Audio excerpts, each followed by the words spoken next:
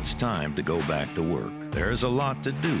We have things to make, stuff to build, cargo to ship, customers to serve. So grab a 5-Hour Energy and get ready. For 16 years, through good times and bad, 5-Hour Energy has been there helping hard-working people get stuff done. It's time to go back to work.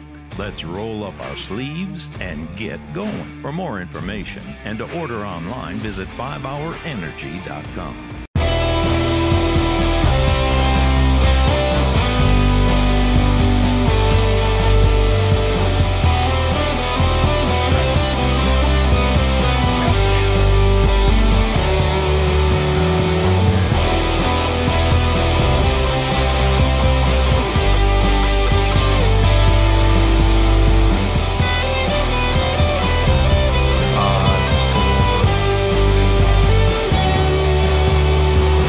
And welcome, everybody, to the Lunacy Podcast. I'm Tony. I'm here with Dave and Dave. Dave Stevens, Dave Sterling. I'm Tony Pervenanzi. We are coming to you today from Invictus Brewing Company up here in lovely Blaine. Also located in here is the Tipsy Steer, a little restaurant in the same location. They have graciously allowed us to come back again. I guess the first time, guys, we weren't that bad, right? Right, yeah. And it was one of the first ones we did, so...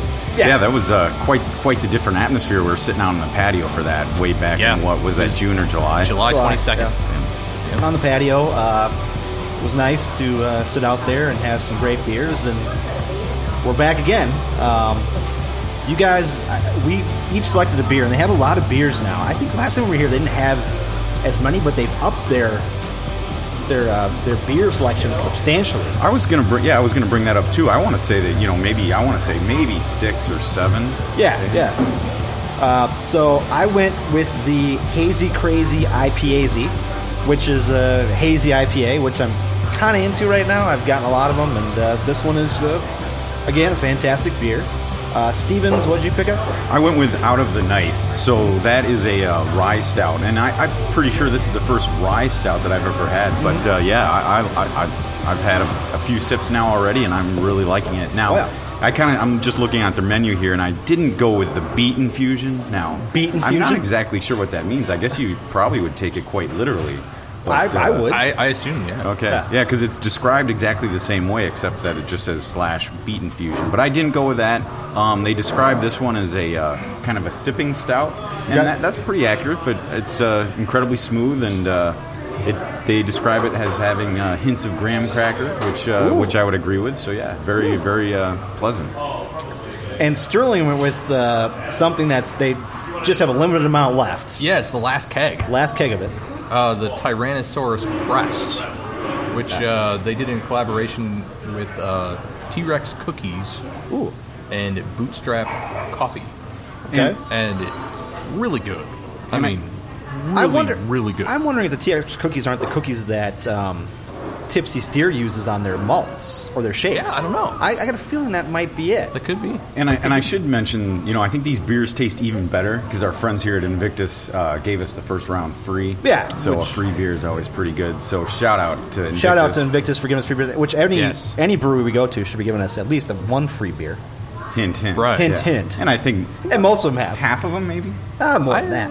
Or are we better? At least lately, I think it's all of them. But if you go back the entire time we've been doing this pod in breweries... Yeah, I think we're slowly getting ourselves recognized for the work that we do. We do work for the breweries. They let us come in, and we do work for them. Yeah. I mean, marketing. This place is, it's 11:30, and this place is fairly full, and I have to assume it's to listen to the podcast, or at least watch us do the podcast. I don't know how it's not the food or anything, Dave. Right. Come on. Yeah. It's not the excellent beer, the really great building that they have here, the food or anything. And we touched on it last time, and that's the one thing I'd like to bring up is the building is great. We were sitting outside, of course, last time, but here the wide open space is great, and the fact that they share the building with Tipsy Steer, I should say. Sorry, came off the tongue a little wrong, but it's just wonderful. So you can go grab some food. Yep. You can grab a beer. It's got everything you need. Yeah, they even bring the food to you. They do, which is nice. Most breweries we go to, they have a food truck, which of course is outside. Right. And this place, Minnesota, isn't always outside friendly. No. Well, yeah, and it's not lately. For a new brewery, it's kind of a lot of overhead to have a chef or a cook or a kitchen, to support that as a new brewery. But here, it's kind of a cooperative where it's two businesses sharing the space, so it works out great. Works out. Yeah. So I got to get into this a little bit, guys, before we get started on any United talk, because it's a story I want to talk about. We had a little anarchy at my house the other night on Thursday because the internet was down. Oh my God! Yeah. So as you guys know, when the internet's down, well, what can you do? Well, the kids are freaking out because they can't watch their games and they can't do this, and they think that Daddy can fix the internet. Right. And I said, no, Charter Communications is down across. I guess a snowplow hit a couple boxes in Wisconsin, and it hit Wisconsin and Minnesota. Wow. Charter Communications was down. I thought at first it was my modem, but then I'm like, I should contact my father-in-law because he has Charter both online and the TV. So I sent him a text, and he goes, yeah, it's out. This fucking sucks. Just for future reference, you can fix issues like that just by powering off the router and powering it back on. I did that, but then it was blinking the receive, so I knew it was outside of the... Right, yeah. Yeah, turn it off, turn it back on, Dave. I understand. So I knew that it was down. So, of course, myself with the cell phone is fine, but my youngest has a little iPad or iPod Touch. It's only Wi-Fi. Right. So she's crying because she can't FaceTime her friends, she can't do this, she can't play Roblox, all this other crap. At the same time this is going on, my mother-in-law calls, freaking out because she thinks that she planned her flight to go down to Tampa to go to Cuba. She thinks she planned it Friday instead of Saturday. So they're trying to figure out who's going to drive them on Friday. And at the same time, my sister-in-law, who's supposed to come up from Illinois to stay with my father-in-law for the week, and her company is allowing her to work from home, which was great, or work from up here. She calls and says she hit a deer with her car, and her car is now undrivable. Oh, good God. So all this stuff is happening. I'm home. My dog Draco is looking at me like, dude, we're the only two guys in this house, and all the ladies are getting crazy, and let's just get out of here, right? So I went and grabbed a beer out of the beer fridge, and I said goodbye to everybody, and I went downstairs in my basement thinking I'm going to play some PlayStation. Sure. Well, I have no internet. Oh, right. So you just So because I was so freaking out at that point, I hooked up my PS4 to my phone and did the hotspot thing. Even though it was slower than heck, I could at least play some games. I was actually going to bring that up, not for your benefit, but for your daughter's benefit. Maybe you could use your phone as a personal hotspot I don't want to talk. Now you're going to make him feel bad. But you're telling me you're able to play PlayStation games online using your phone as a hotspot? Well, you can't play like against multiplayer, right? Yeah. But you have to. Most of these systems now, you have to be hooked up to online for downloads and things to make the games work. So I could play most of the games that weren't requiring huge downloads, but I'm still in the PlayStation 3 world, and actually it's in my closet. I don't pull it out. I'm not a gamer, as you know, but is it possible on a PlayStation 4 to play a game offline completely? Yeah, it is. Yeah, you can. Just the updates will say you can't be online for this game if you don't update it. Right. So, and of course, there's all the benefits that come with being online. There's the new downloads, new content. Of course, Netflix. You have all the different stuff you can watch on there. PlayStation View, which I have, which is TV. But now on that topic, PlayStation is doing away with the View and PS3 games for PS4 players online. You can't stream them anymore. Yeah, no, you can't. As of April, I think. Yeah. Which, I used to do that. I don't have nearly as much time as I'd like. But just a final note on the whole gaming situation. So there's rumors that the PS5, when it comes out, which they're working on right now, is going to be backwards compatible through so PS1, 2, 3, 4, you can play all those games on the PS5. Okay. And so when you buy a PS4 game in the store, are you still getting a Blu-ray disc? Yeah. Okay. It's not on. You don't download but it. It's not internal storage. I'm telling you this, I used to be a highly, I'd buy the game in the store. That was my deal. I had to have the hard copy of the game, right? Now I've come to see that there's better sales to download it. Sure. My deal was I bought it in the store so I could trade it back into GameStop. Oh, right, yeah. Now, the bigger games, I do that because I get better value. But for games that have been a year or two old, downloading them for $15 or $20, why not? Right. So it's getting to the point now where it's more downloads than people buying games. Right. You know what I think PlayStation needs to do, and Xbox needs to do, whatever, is they need to set it up so you don't need memory on your console, and it's set up in the cloud. That's an interesting... I think that would be fantastic. Now, again, your internet goes down, you're in trouble. Yeah. But still... But the nice thing about most of these game systems now, especially my PS4, is that, I wanted to upgrade the memory on it, the hard drive. Yeah. It used to be you could only do it, you could take out the old one and put a new one in, which was easy. But now you can do it through a USB, like a hard drive external. Yeah. Which is what I did. I got a 2 terabyte external hard drive, hooks up to the USB, and guess what? It works just fine. Right. Yeah. So, but on the topic of video games, I do want to mention that we are on the BGN network, bgn.fm. We're also on iTunes, Spreaker, Spotify, what SoundCloud. else? SoundCloud, Stitcher, the Minnesota Podcast Network, podcastmn.com. Check out photos of our Instagram, on-site locations, Insta, Facebook. We're on Twitter. Yep. You can pretty much find us anyway. Just search for Lunacy Podcast on Google. Yeah. And you'll find us. Yep. So let's get into some United talk, boys. They signed the goalie. I think we talked about him last podcast. We didn't. We talked about rumor. We forecasted it really because basically we all agreed that it's been a busy offseason. They had made 4 moves prior to the goalkeeper position, but we all agreed that goalkeeper was still an area of need. We did not bring up any specific Vitala. names. Exactly, the goalkeepers they had on trial out in Arizona, but we did not talk about any new signings. So I'm going to say his name because he's Italian. Right. And I'm part Italian. And when I found out, I messaged you immediately. Yes. Very exciting. It's very exciting. So with your pronunciation, Tony, you got this? I think so. It's Vito Mannone, I believe. I think that's correct. Yeah, Mannone. I kind of go with David's French pronunciations, and I'll go with your Italian pronunciations, Tony. That works for me. It's Mannone. Hey. I kind of wanted just to say Manone, but okay. Well, it's like my last name, Pervenanzi. A lot of people say Pervenans because they don't do the E at the end. Sure. So. Mannone. Okay. Mannone. Got it. Mannone. So he is from Italy. He's, 30 years old? 30 years old? Yeah. 30 even. Yep. Just turned 30, I think. Yeah. My only issue with him, he's Italian, but he's from the north side of Italy. My family's from the south side, so there's a little bit of a, rivalry there. But he's Italian, so I'll take it. So basically, just to clarify, they kind of signed him to I believe a 1-year loan. From Reading in England. Reading out of their championship division. And he's played. He played for Arsenal, which is pretty big, right? I mean, was he started for Arsenal? He basically started in their youth system. Okay, and he came on, and he was serving primarily as a backup goalkeeper.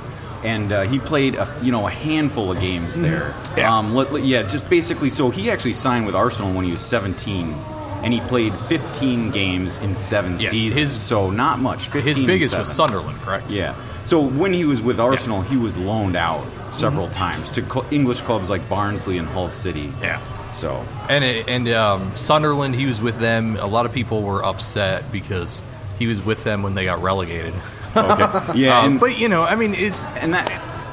it takes more than a goalie to get you relegated. But that's gonna be tough though when you're the goalie and you get relegated. Yeah, people can just blame you. Yeah, and then going back, so he started with Arsenal, and then he moved to Sunderland, and he was there from 2013 to 2017, and over the course of that stint, he actually played 67 Premier League games for Sunderland. So he played a little bit more with Sunderland there, and of course Sunderland got relegated at the end of 2017, so he was there at the bitter end. And I think it's important to put into context that Sunderland isn't exactly an MLS team, right? Mm-hmm. So if they get relegated from the Premier League, they're still better than an MLS team. Sure. Correct. They're playing competition that is literally the best in the world. That's right. So, the fact that Sunderland didn't or wasn't successful while he was there That doesn't mean a whole lot in the context of coming to Major League Soccer. Yeah, no. So we're not blaming Mannone for Sunderland's problems. I mean, and anyone that does is just dumb. And I want to bring this up because I've really been enjoying it. For anybody that has Netflix, there's kind of a series on there called Sunderland Till I Die, and basically it picks up and covers the team for a season. It picks up in the beginning of basically 2017-18, so after they got relegated. So it picks them up with a new coach, kind of a new team in the championship division, and actually over the course of that, I don't want to be a spoiler, but clearly that team has issues other than Mannone. Yes. So they're the equivalent of a dumpster fire. Yeah, they're the equivalent of Orlando. It basically follows their season, and they start okay, but then drop to literally the bottom of the championship. Oh. So that just tells you, and that's another thing like we can get into later. But like I always used to think, okay, you're in the Premier League, you get relegated. Oh, that's a big deal. Your revenues maybe drop by 60%, 40 to 60% just because of that TV money. And I always used to think, oh, okay, well, you'll just get back into the Premier League next year. No, it doesn't always work that way. It's a lot harder because you cannot keep the same payroll. No, you can't. You just can't. I mean, most owners wouldn't. No. Anyways, back to Mannone. So his stats with Sunderland, and were they? I mean, for a Premier League goalkeeper, it was, I would say, average. Okay. So, again, in context, it's the English Premier League. Premier League, yeah. So, an average goalkeeper in the English Premier League is significantly better than anything you're going to find in Major League Soccer. Okay. In my opinion. I mean, I can't say that I know a lot about him. I remember seeing him play for Sunderland, but I never saw anything that was scary. Yeah, and then for me, I have not watched him play in the past, to be frank. But but what about the fact that he joined Reading, and what happened there? The championship is still strong soccer, of course, but he obviously grew unhappy there, and he made it public. He made that public on Instagram, right? And I think there could be situations, and obviously I have no idea, speculating entirely, but it could be a situation where he understands that he's better than a championship side, and so he wants to be somewhere else. And there's salary considerations. Yeah. I mean, there's guys get ticked off about stuff all the time, and you never know. Yeah, what the problem is. Yeah, and so I think he wanted a challenge. Being in the championship, maybe he didn't feel that was a challenge. There weren't suitors in the Premier League, so he thought, hey, Minnesota United wants a goalkeeper, and then just basically judging from his comments on Instagram and Twitter, it kind of sounds like, he has a particular style of play that kind of fit with some managers and didn't fit with others. Yeah. And from what I've read since he joined the Minnesota United, it sounds like Heath is agreeable with his kind of style. He's good with his feet and playing behind a little bit. He'll come up and actually sometimes act as another attacker. Right. Really good with his feet, I think, is the key. And the big thing is as long as he can make a pass. That's all I care about. And that's all I care about. From everything you see and read about it, that he can do exactly that. That's all I care about. All I care about is he can get the ball out of the box to someone other than the opponent. Exactly right. Make a smart play. Yeah, and so the fans, they probably describe him as fiery and likable too. So it's a nice character to have. Italian goalies are usually pretty fiery guys. I think Italians are fiery, aren't they? I'm not a fiery guy. Well, of course, I got Norwegian and Scandinavian and Finnish in me, so it kind of dulls me down a little bit. Yeah. Right. So let's go to the next question. Signing this goalie is what happens to Bobby now? Because we were talking before the podcast that we feel, and Sterling, you brought up some good things here. Bobby was not at the unveiling. Slow down. The unveiling took place in the middle of a snowstorm. I mean, but I didn't make it to the unveiling myself. Essentially, the rest of the team was there. Yeah. Okay. I mean, aside from maybe a handful of people. You don't think United said, we'll get you guys on a bus or a limo or whatever and get you guys there? Just show up wherever? I just think it's fun. I knew we were going to talk about this, but when we talked pre-pod, I mean, you guys caught me off guard because I kind of still assumed that Bobby would be our goalkeeper on March 2nd. But my feeling now, thinking about it, is Mononen is on a 1-year loan. So he comes in, Bobby gets the boot. You got St. Clair backing him up. Yep. And he's here. To clarify, when you say Bobby gets the boot, I mean, I think he gets traded. When? Or either cut. Transactions can occur until May. Yeah. Right. So, I mean, do you realistically think that he could be traded or dropped before May? That's what I'm asking. I think that's their plan. Okay. That caught me a bit off guard. So, for me, I think it's realistic to suggest that. But I don't know if that would necessarily be the case. I mentioned this as well, that I think maybe they'll try to get Sinclair out on loan for the first half of the season, or maybe up to U.S. Open Cup games. That way they're going to have a pretty good idea of how Minone plays, whether he's going to work out. Because, remember, we brought in Elfbaj in 2017 on a loan. Oh, yeah, that's right. And he failed. Well, to be fair, he got injured. And then Bobby took over. So there's always that chance that it's not that Monene won't work out. But the reality is, I think what will happen is St. Clair will probably still go out on loan, and they'll kind of test the waters. But I don't think Bobby will be here at the end of the season. Okay, well that's interesting. And the only reason I don't disagree with that take, it kind of caught me off guard because like last year. They had Lamson and Shuttleworth on the roster, so you're talking about 2 MLS veteran goalkeepers the entire year. So I mean, it's not unrealistic to think you can have 2 veteran goalkeepers, but you make a good point. And I think, no offense to Alex Kapp, who was our third goalkeeper, I think Sinclair's better. Sure. I think Sinclair has the potential to be a phenomenal goalkeeper. I mean, like Zach Steffen, like Tim Howard level. So, I think we had 2 veterans last year because Cap wasn't really a guy they wanted. They just needed a roster spot filled. It's good to have 3 keepers. In this case, again, we're in the same situation. Obviously, Minone should be as good as any other veteran MLS keeper, if not significantly better. So again, we've got 2 veterans on the roster.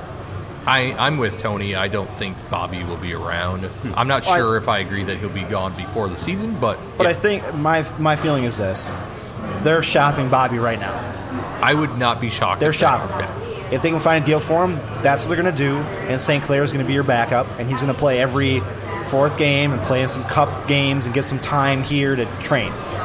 If they can find St. Clair a loan-out situation or someplace to go before Bobby gets traded, then I think St. Clair gets that. But they have to find a spot for him where he's going to get time. Oh, yeah, he's got to start. He's got to start somewhere.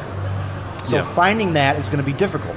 And I think I have this in my notes, but I think I brought this up in past episodes. He's not going to start at Madison because Madison has Sylvester, fantastic goalkeeper for that level. There's no reason they would start St. Clair. So there's a lot of moving parts right now. Yeah. But the fact is, I think either Bobby's gone at the beginning of the season or mid-season, one of the 2. I don't think you're keeping Bobby around the whole season. I agree. I don't think he will. Because you can't stick St. Clair in that 3rd goalkeeper spot and have him sit there all year. You just can't. Yep. I mean, they did use a high draft pick on St. Clair, so yeah, totally agree. And I mean, optimistic though, we're optimistic just by the fact that their 5th signing here. Now this is number 5 of big signings to improve the goalkeeper situation overall as a unit. I think that's great. I mean, so because we're looking at the last 2 years, 70 and 71 goals allowed. So I mean, over under for goals allowed this season. Do you think it's going to drop off that 70 number? I have a prediction that it will drop off. I mean, it has to drop off. Yeah, and the reality is we went into the offseason knowing we had to update our defense. Upgrade our defense. And we did it. I mean, Gregus was the first signing. then Ozzy, then it would have been Metnier, and then it was Opara. Mm-hmm. Every single piece that we absolutely had to have has been done. And on top of that, they re-signed Miller, so it creates a depth chart. Depth chart, yep. You've got Manley, who I've got notes on this as well for a few minutes from now. I mean, they did what they had to do. They had to update their defense. They did it. You have to think we're going to allow less than 70 goals. I would hope so. You have to. Well, on that note, let's get into some predictions, because we're already predicting less goals this year. Right. So, Sterling, you put out the message that we needed to predict who was going to win each division, how we thought the United were going to end up. They're going to make the playoffs. Where they're going to end up in our division. Roster, top scorer for United, top assist leader for United. Which, interestingly enough, yesterday, we were texting about what we were going to talk about, and I was sitting at my desk at work, and I popped up the calendar, and I looked at it, and I was like, oh my God, this is the last episode before the beginning of the season. It is. What happened to the offseason? Right. I still remember a clear as day up in Maple Grove at Omni. Yeah. I don't think we talked about it on the pod, but we were thinking, what are we going to do for this offseason? Right. I mean, wow, well, what are we going to talk about? What are we going to do? Here we are. Well, 2 weeks away. Now, it's unbelievable. Go back a little bit. For a couple weeks, or 1 or 2 months there was nothing. I mean, United did absolutely nothing. I mean, the month of November was... I have no idea of how we recorded episodes. But then all of a sudden they started signing guys, and it was like bam, bam, bam, bam. Well, you know what it was, and it's funny, the tide really turned. I think back in November and maybe even into December, it was kind of doom and gloom. And we were basically looking back at the 2017, all we could do was forecast poor results for this season because we didn't know any better. They hadn't done anything. We didn't have anything to talk about. Yeah. All we could talk about was upcoming dates, and we talked about the expansion draft, and we were trying to be optimistic about what they could do. It's just you can't forecast these moves that they make ahead of time. No. It's impossible. Yep.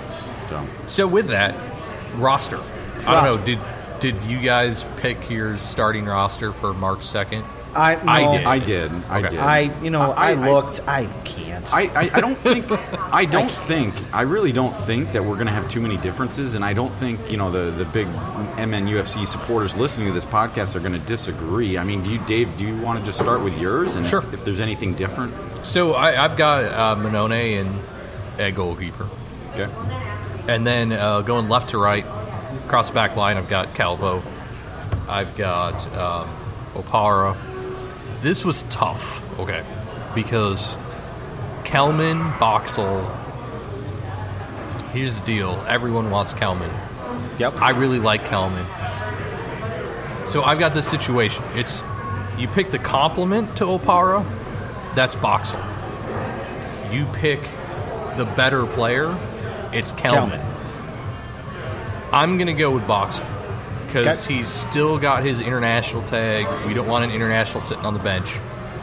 So it's Calvo, Opara, Boxall, and then Metnier. And then in the middle, obviously, Ozzy and Jan Gregus. Is it Gregus or Gregus? I think they were joking I think it's Gregus. Okay. I think there was a little bit of... Now, I'm not... because I grew up on the East Coast, but...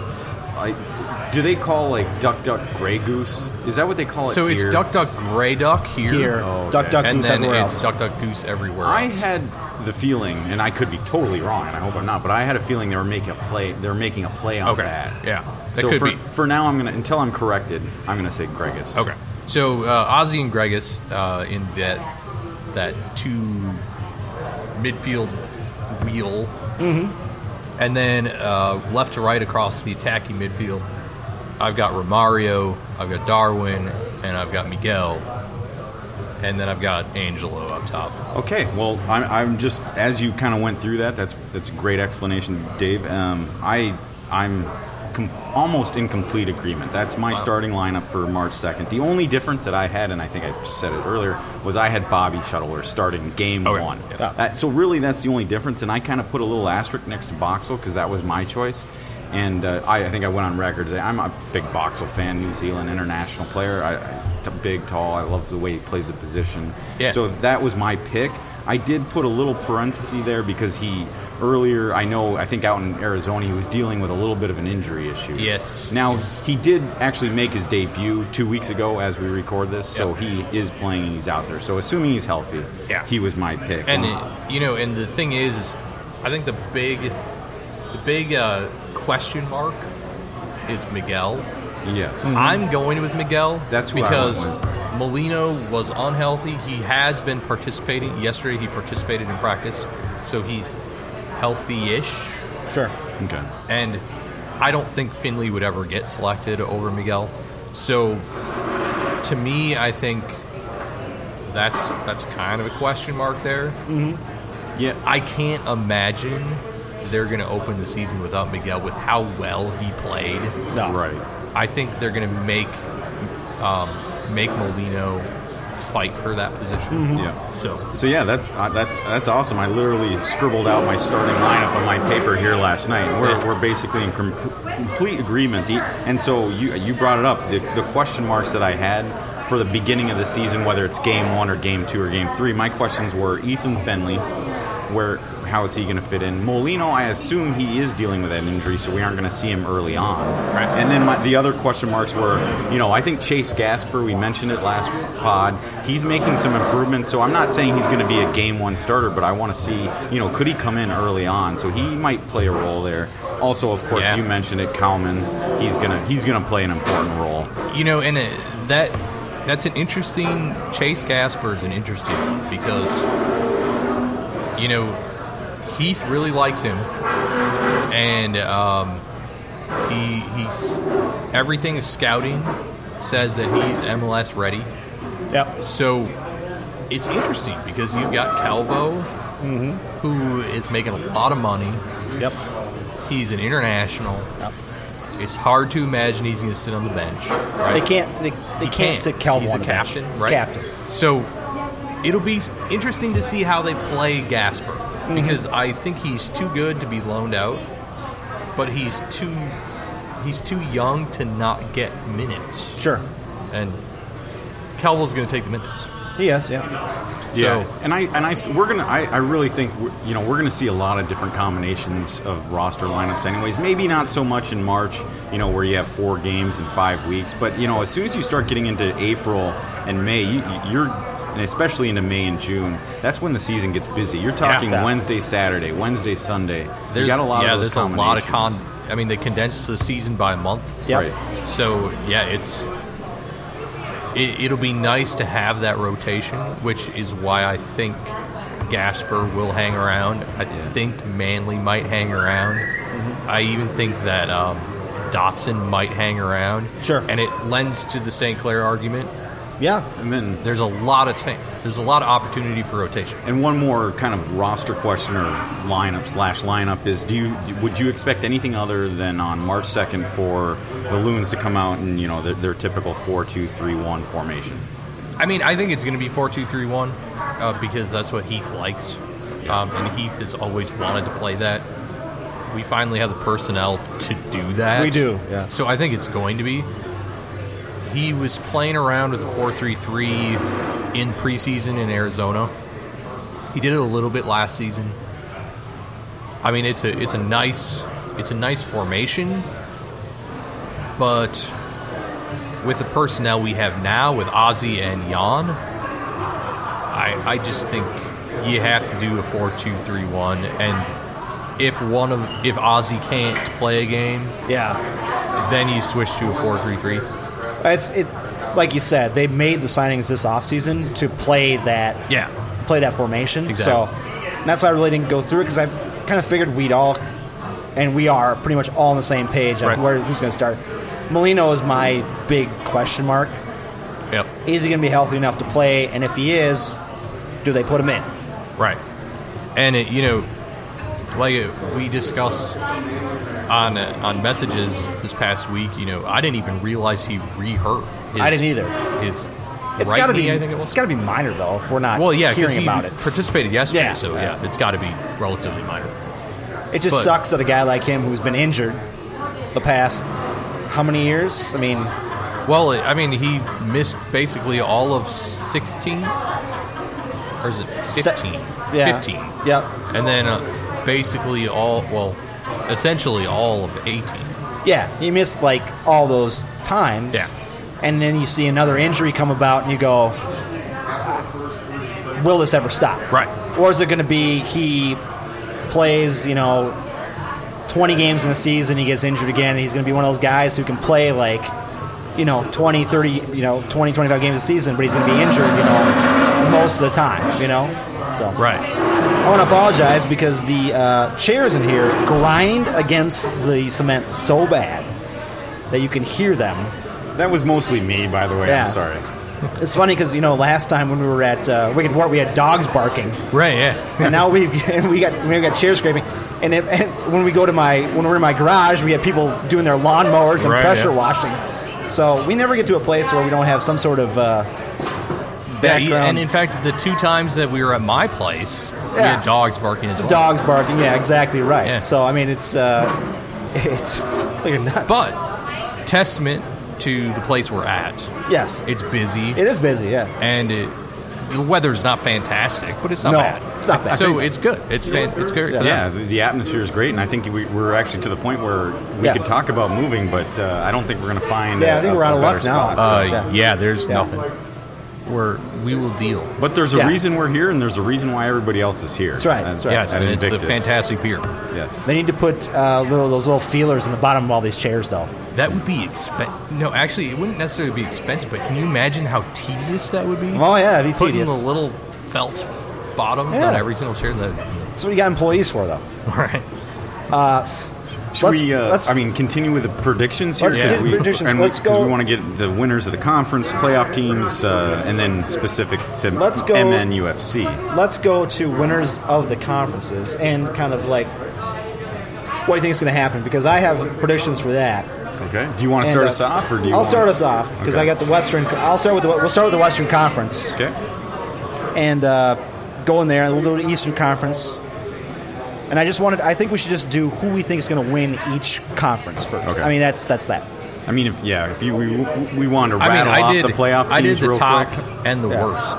Okay. I think we want to do. Let's just do the best. Let's do who's going to win each conference. All right. Okay. And then after that, let's go into where we think United are going to fit into that. Yeah. The Western Conference. So I'm going to go with the West first, and I'm going to go for a dark horse to win the Western Conference, and that is LA Galaxy. Okay. Interesting. And I can just say, we'll get your reasons here, but I can just say I had the Galaxy penciled in at number 4, finishing 4th in the West. Yeah. So why do you think they're going to win?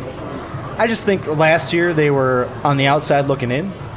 Sure. I get a feeling that they're going to kind of come up this year and get better. Plus, they have Ibrahimovic. Well, they have Ibrahimovic, and they have Manny. Ramirez is with them, right? No, that's LAFC. LAFC, sorry. Yeah. But they have Dos Santos. They have. They just signed another one because they have the issue with having 4 DPs right now. Yeah, I can't think of what his name is. My thought was that they were just a little bit away from the playoffs last year. Yep. This year, I think they're going to make a big turn. I think there's a lot of people who are with that team. Sure. They're very with Ibrahimovic. They're a very cocky team. They are, yeah. I like cocky teams. Sure. Who'd you guys have for the Western Conference? So I have Sporting to repeat. Really? Hey, yeah. Well, that's easy. But we took one of their guys. That's actually, we fleeced Sporting and took Iko Parra. I'll let you continue, but that's actually who I had winning the West as well. Right. Even though we took Opara, they had some significant depth on defense. So I just don't think that hurt them too much. That was part of my reasoning too. Is that yes, we took one of their top defenders, but part of the reason that Iko Parra became unhappy was because of the players that they signed to at least whether I guess at the time they might have been thinking of depth, but they brought in some good players, and also my other reason was just their strong second half. Yeah, I was actually torn between, for the same reason, a strong second half, I was torn between Sporting KC to win the West and actually Seattle. And that sounds a little crazy considering how bad Seattle started the season last year. But look at where they finished and how strong they came on. So, and it's hard to ever write that team off. Yeah, I mean, I was between Sporting and LAFC. Sorry, but I think Sporting. Yeah, That's quick hitter. pick. I mean, I went Sporting first, LAFC second, Seattle third. Okay. Obviously, the Galaxy fourth. So, yeah, I'm surprised we agreed there. I thought I was going to be alone in the Sporting prediction. Yeah. All right, so let's move on to the Eastern Conference. Yeah, I'm saying Red Bulls repeat because I don't like Atlanta. You know. So I said Red Bulls as well. Yeah. Because I think Atlanta's got a new manager. Mm-hmm. They got rid of Almiron. Yep. You know, they still have Martinez. Yes, they replaced Almiron with Pity Martinez, and Barco will probably get more time. But they lost Garza. Parkhurst, I believe, is also gone now. They've lost a lot of guys. Not to mention their head coach. And the head coach, with Tata leaving, you know, having to get that new chemistry in the midfield. Yeah. I don't think they'll win it. I'm not saying they're not going to be number 2, but I think Red Bull will be higher. I think they'll finish it. I actually had Red Bulls finishing third in the East, so we obviously there's a little. Now, granted, you know, I was tempted to stick with my, you know, we did in the early into the postseason last year. We did our predictions. I picked Atlanta to win. Yeah. I don't want to keep rubbing that in, but it's hard for me to get off Atlanta just because they, in my opinion, yes, there's a couple losses, but I think overall they maybe improved their club with Pity Rodriguez coming from Argentina and River Plate. But I actually ended up picking DC United to win the East. I think that combination of Rooney and Kellen Acosta, who was looking to be transferred or maybe traded or moved in that transfer window, that international signing day. That was a complete fiasco. It was a fiasco, but bottom line is he didn't move. He's going to be with DC United. And I mean, I don't want to sound like a broken record here, but you talk about strong second halves. That DC United team with that combination of Rooney and Acosta looked phenomenal going down the stretch. Right. I know it didn't end the way they wanted to, but that's going to be my pick, DC United in the East. Having Rooney is a big thing for them, and you're right. I see them probably being second or third this year. Yeah. Battling Atlanta for that second or third position. Yeah, I definitely think they'll be up towards the top. I mean, I guess if I had to make a decision, I could see it being Red Bull, Atlanta, DC. Mm-hmm. I think Red Bull will take the Supporters Shield. Sorry. Supporters Shield. So I think they'll top out the overall league again. Yeah, I mean, that's pretty good. So where do we got Minnesota? Yeah, I'm going to say Minnesota's going to be fifth in the West. Okay. I'm with you. And I think that it's going to be a hard-fought fifth place. I think it's going to come down. I'm hoping that it comes down to the last game of the year.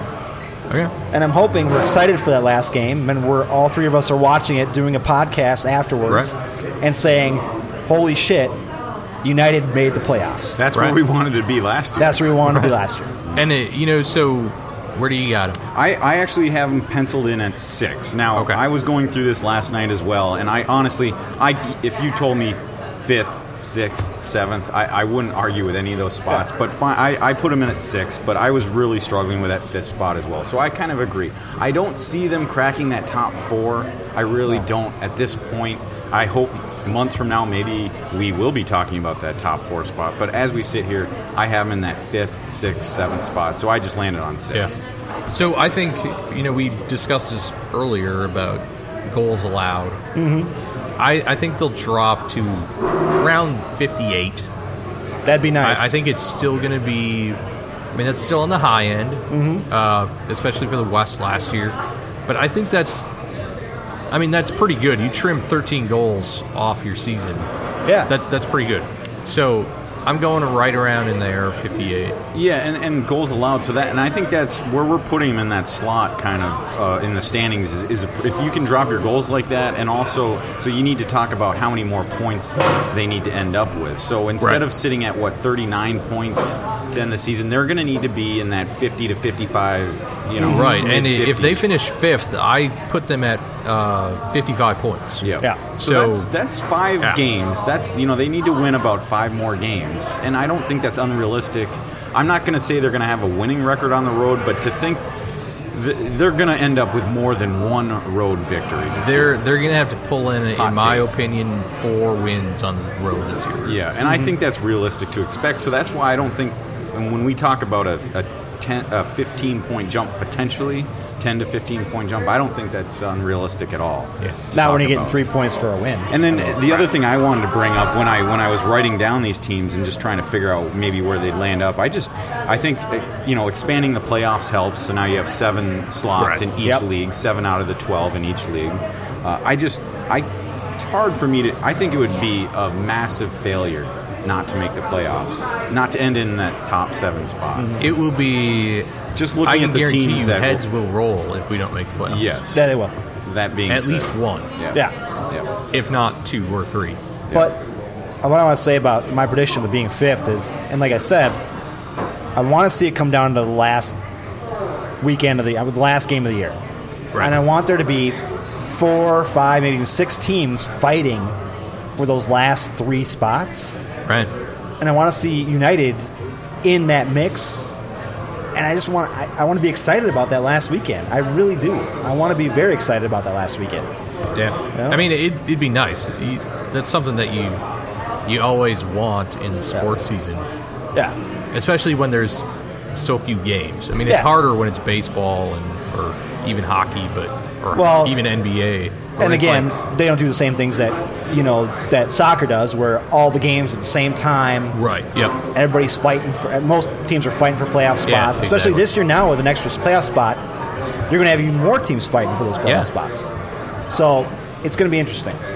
I agree. Let's do a rapid fire. Let's do scoring and assists for United. And I'm going to tell you guys right now, my scoring guy is going to be Darwin. Really? Okay. We have a difference already. Yeah.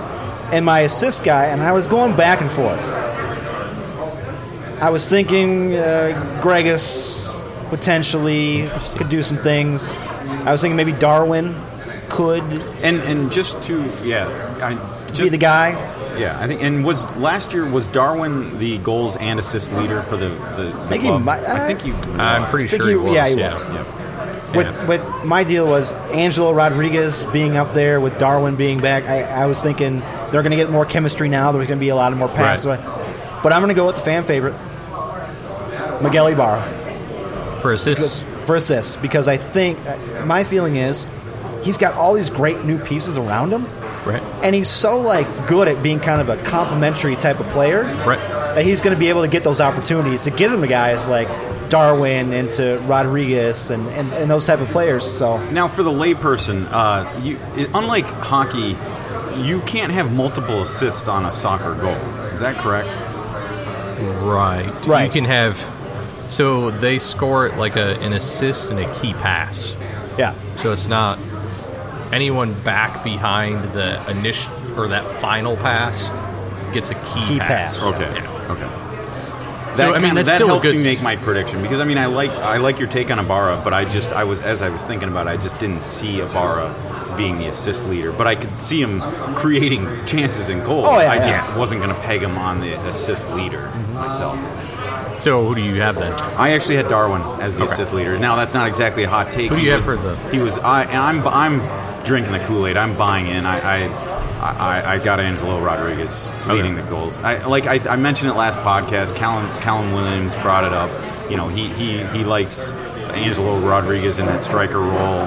He's going to have the opportunities. Tony, you brought that up. There's new pieces. He's going to have the opportunities. So, I put Angelo Rodriguez as our goal scorer, Darwin as the assist leader. Not exactly a hot take there, but I'm buying in. I'm drinking the Kool-Aid. My only concern about that is the fact that Darwin is a great player, and I think sometimes he's going to try to score goals where he could give it up to Angelo. Sure. Yeah. And he's going to make those goals.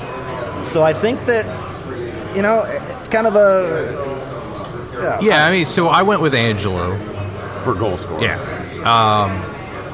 But I'm only having him at 11 goals. Mm-hmm. So I just don't think we're going to score. We're going to have a guy that's scoring too many goals. Agree. I totally agree with that. And I think overall, in my opinion, the 4-2-3-1 kind of lends itself to that because you have those three midfielders that are going to be involved in the attack at all times. Yeah. So I think Angelo will get roughly that 11 goals. He'll take the crown for the team. I also think he's going to get like 5 or 6 assists. Mm-hmm. But I think the assist guy will be Darwin. Yeah. Okay. Right. Well, here's a quick one then for you. Like last year, I think they had 5 set-piece goals. Is that going to be more or less this year? I think it was 5. It sounds ridiculous, but... Yeah, I hope it's more. Or maybe it was... I could be wrong. Maybe that was corner kick goals. It was just a ridiculously low number. Yeah, I think it'll be more because we're going to have just more experience in the middle with Opara. Opara, I think he averages 2 or 3 a season himself. Yeah. Right. So if he's doing that, they're probably on set pieces more than likely. Plus, I think you're going to get Angelo's hopefully going to meld better. Mm-hmm. I think a few of those goals are going to end up being set pieces. Gregus is pretty decent at free kicks himself. Yes. So I could maybe see a direct free kick goal here and there. I think it'll be higher. I'd like to see. I don't know. Did Darwin take any corner kicks last year? He took a lot of the corner kicks. He took a lot of them? And I don't think he's that great at them. I would like to see somebody else take corner kicks and be like the main guy. See Gregus did that. And he does a lot. that. And actually, he in Arizona in preseason, like Gregus and Darwin, like Tony, like you mentioned, they had some long range kind of strikes and earlier. So I think Gregus was from a long range set piece, and he did. It was the last 2 games ended in scoreless draws, but they had some nice shots on goal. Yeah, I agree. Range. So I think it's safe to say it'll be higher. I would hope so. Yeah, because some of their set pieces last year, as we've talked about on podcasts, looked like shit. Well, and a lot of the corner kicks ended up just being calorie burners. Yeah. By us waving our scarves. and little short pass I think it's we talked about possession numbers. It's a team last year at least that looked like they were worrying about maintaining possession, so they went with the short corners just to try and maintain possession and create a better opportunity. Which is a stupid move. Well, it is, and if that's the way you want to play the game, fine. Your high quality chances don't come from playing a short corner possession game. Right. They just don't. So those are our predictions. I think we're going to wrap up this half, go get some more beers. This place it's hopping. It's going to take us a while to get beers. Every table is pretty much full here on a Saturday afternoon in the middle of February. The bar is full, too. The bar is full. So we're going to grab some more beers, and when we come back, we're going to talk about some other things. We're going to talk a little soccer. We're going to get off the topic of soccer a little bit. We're going to talk about some real-life stuff. Yeah. Maybe some CSI type of stuff. And we might even talk about zombies. Maybe. I'd like to, if we have time. I think we'll have time. All right. So we'll be back in a couple minutes at Invictus Brewing Company.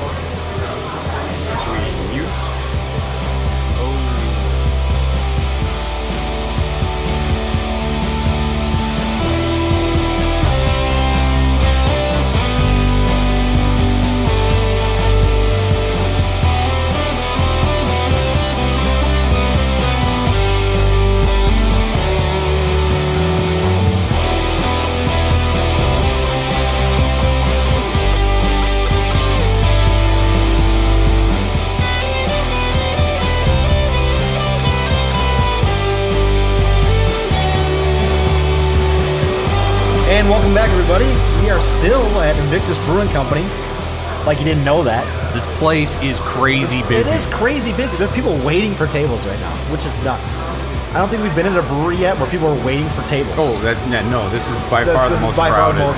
And I think it has to do with the fact they have food here And there's a lot of kids here eating the food and having the shake. I see one young girl with the shake, and I'm going, she's going to have a sugar crash in about 2 hours. Yeah. Right. Because I looked at that shake last time and I said, maybe that's the goal. Well, maybe it is. We, 3 of us, each got a flight. I went with the Beautiful Buzz, the Vic Golden Spike, the most of our favorites, and Master of My Fate, which I'm very interested in. It's a barley wine, but at 9%. It'd be crazy. Before I give it to you guys, I do want to say none of us got Blame It on the Blaine, did we? I did. I've got Blame It on the Rain fitting because we're up here in Blaine. And I got it last time. Oh, okay. Gotcha. I love that name, though. Yeah, Blame It on the Rain. It is. It's a good one. Stevens? Yeah, so I ended up with the Captain of My Soul. It's the Kolsch. And then I had what you started with, Tony, the Hazy Crazy IPA. Mm-hmm. And then I had, of course, we mentioned Blame It on the Rain. And finished up with the Apocalypse Sow. And that's an American strong ale. And I haven't sipped it yet, but that's probably the one I'm most curious about trying. So we'll see how that goes. And I did the Beautiful Buzz. Everything in its right place. Oh. The Golden Spiked Mango. Mm-hmm. And finally, the Avenger. So nice. I went all pale. Nice. They do have a lot of pale ales here. They do. Different styles of pale ales, which is cool. I would like to thank Invictus Brewing Company again for letting us come out here. They've been great hosts now twice in a row. I can't believe this place is so busy, but it's Saturday. It's nice out. We've had, guys, just quickly here, we've had some bad weather last 2 weeks. I was going to say, when you describe it as nice out... it's not snowing. Okay. And it's not below zero. Yeah. And Sterling, you didn't have to go to work. You got to work from home most of those days. It's fantastic. Stevens and I had to drive. My commute time was doubled each on going there and coming home pretty much every day for like a week. To be fair, I spent the week out in South Dakota. So you were in SD. Which, now, it's not like it's tropical there. It was just as cold, if not colder there. We didn't get the snow you guys had, but what they do have is no trees and a lot of wind.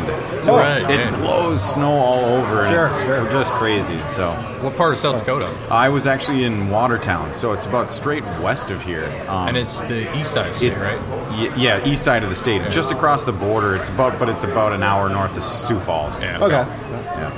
Did you head to the Corn Palace? Is that close enough? We saw Mitchell? it. We just drove right by it. Actually, the route we took home, I went through Montevideo and Hutchinson, kind of coming along 7 there. Sure, so it's not the most exciting drive, but I've had worse. I've driven there many times. That was like my parents' place to go. Well, the Black Hills were. The Black Hills, yeah. So I've driven through South Dakota so many times. So actually, taking the Highway 12 route. That's one way to get there. So I didn't even have to drive through South Dakota. I just drove through western Minnesota. Yeah. Sure. Once I crossed the border into South Dakota, I was essentially where I needed to go. So. I did that drive once with my parents when I was a kid, and the most boring drive ever. It's tough. Quickly, that was back in the day of cassette tapes. Right. I had Tim McGraw's first album. I played that album pretty much the whole way there and the whole way back. So, I had Cyrus, Billy Ray Cyrus's tape It's that Ricky I Hart? would listen to, yes. And then also Garth Brooks. Sure, yeah. What was that? No Fences, I believe, No was the Fences, big one yeah, at that time, Crazy times. We're going to talk a little bit more about United just quickly because we found out just recently that the rest of the games down in Orlando are not on TV and there's no streaming. Right. And Sterling, the reason why is because Orlando didn't want it. And so just to bring that up now as we record this, like today they're playing at 3:30 Central Time here, but so on the East Coast in Orlando they're playing New England. But so even though they're not playing Orlando, it's still because Orlando is the host. They have the rights over all of that. And we kind of went over this yesterday. Was I had mentioned that somebody had posted on Twitter. I believe it was Wes Burdine, 55-1, had mentioned that all our preseasons since 2014 have been streamed. And this particular tournament was streamable or on air the last 2 years that it's been on. So everyone just kind of assumed that it would be watchable. And Dave mentioned that he had an alert set for it. Yeah. I was planning on watching it. I think a lot of people did. Yeah. And so they announced it. Well, Callum Williams tweeted about it yesterday, and then they finally announced it, I think it was last night. Well, that's the funny thing. So Callum Williams tweets about it yesterday, saying it's not available. United doesn't come out and say it. No. I don't. Every indication that I had leading up to this tournament down in Orlando was that they would be. You'd absolutely be able to watch them on, at least from a streaming capacity. Yeah, you know, and I mean, I've looked at this second stretch of preseason. I think of it kind of as NFL's game 3 of the preseason, where your starters get the most time. Sure. And so this is kind of these last few games are kind of the ones you want to see. Because you're going to get a pretty good idea of what's going on. So I tweeted yesterday that, of course, Orlando didn't want anybody to see because the dumpster fire that they are. And this is supposed to be the kind of the games you get that picture of what's happening. And they're like, well, God, we don't want anyone to see that. Yeah. So I think that's why. Yeah, but that's why I brought up the fact that, well, the Loons are not playing, Orlando. They're playing New England in Orlando. Exactly. But, and just got to bring this up. This isn't exactly a shocker, but as of 11 minutes ago, Minnesota United FC announced on Twitter that they have officially signed Hassani Dotson and Chase Gasper. Sorry. Very nice. Good. Not a shocker there, but at least... Dotson looks like he could be a good, really, really good addition. And, I mean, Heath has had crazy praise for both of those two. So. Yeah. So, long story short, we won't be able to watch any of these games down in Orlando because Orlando's a dumpster fire. And there's absolutely no even chance that it's going to be tweeted or anything. No, and just I've got the Minnesota United FC Twitter feed up in front of me just to see anything that I could catch on the news that we're talking about here. And it's funny how they word this. I'm going to quote: "Today's match versus any Revolution will not be streamed, and we will have limited updates." So that's unusual. It's probably going to be. It started. It's halftime. It's done. So here's the official Twitter feed can't even post regular updates. It sounds like. What was my joke yesterday, Dom? Manny up in the stands with a smartphone. Just going like this. Well, just going Facebook Live in it. Just going, hey, here we go. I mean, it'd be better than nothing. It would be. Although the funny thing was, it probably happened as Manny be watching the game, and he'd see a hot woman inside, so he'd see the screen go like this, and be like, oh, sorry, my bad. Yeah, all of a sudden the screen slowly drifts. No, we can't say. I'm sure Manny's a nice family man. He's a married man. He's got a can't family. Say that. So, Sterling, you wanted to bring up a little bit about the Madison FC and then Green Bay. Yeah, so obviously we've kind of talked about Madison a little bit. Mm-hmm. And after the last episode, they kind of got into, interacting with us. Yes. And, the Flock wants to do an interview with us, which I think is pretty cool.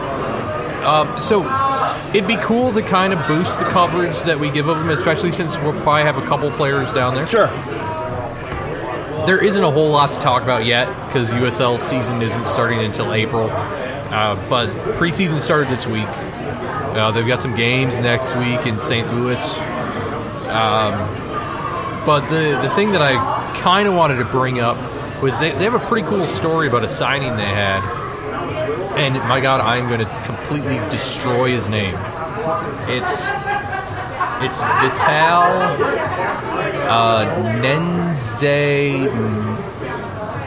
Nzemana. I believe is how I say it. All right. I have it spelled out phonetically. It's kind of a cool story. So he moved from Tanzania to Atlanta with his mom and his family. And then, the very poor. He played in the Georgia United Academy. He ended up signing a contract with a team in Mexico, but everything fell through because he couldn't get work permits, I believe is what the situation was. So then he's just trying to work to help his family, support his family. His godmother lived in Wisconsin. Oh, wow. And said, hey, how about this? How about I pay for you to come to Madison and go to Madison College, which is the Madison Technical College. Nice. And so she'd pay for his tuition. He'd live with her and her husband. And so he came up here, and he went to school. He got tired of the rules that they had set for him, so he moved out. And this is where he said he started making tons of bad mistakes. Like, he moved in with a friend, then he moved in with a girlfriend. He got kicked out of both places. His brother and him were living in and out of hotels. Wow. There was a stretch last year that he was actually living on the street. Wow. Madison had an open tryout. He was playing. He had originally been playing for Madison College, so once he was done, he got out. But he tried out for Madison, and he signed. Wow. So I mean, it's kind of cool. I mean, I think it's kind of cool. It's one of those kind of feel good stories. Cinderella story. Yeah, a kid from Tanzania comes to the U.S. and basically lives on. He's a midfielder. Yes. Yeah. He lives on the street, defensive midfield, number 6. Okay.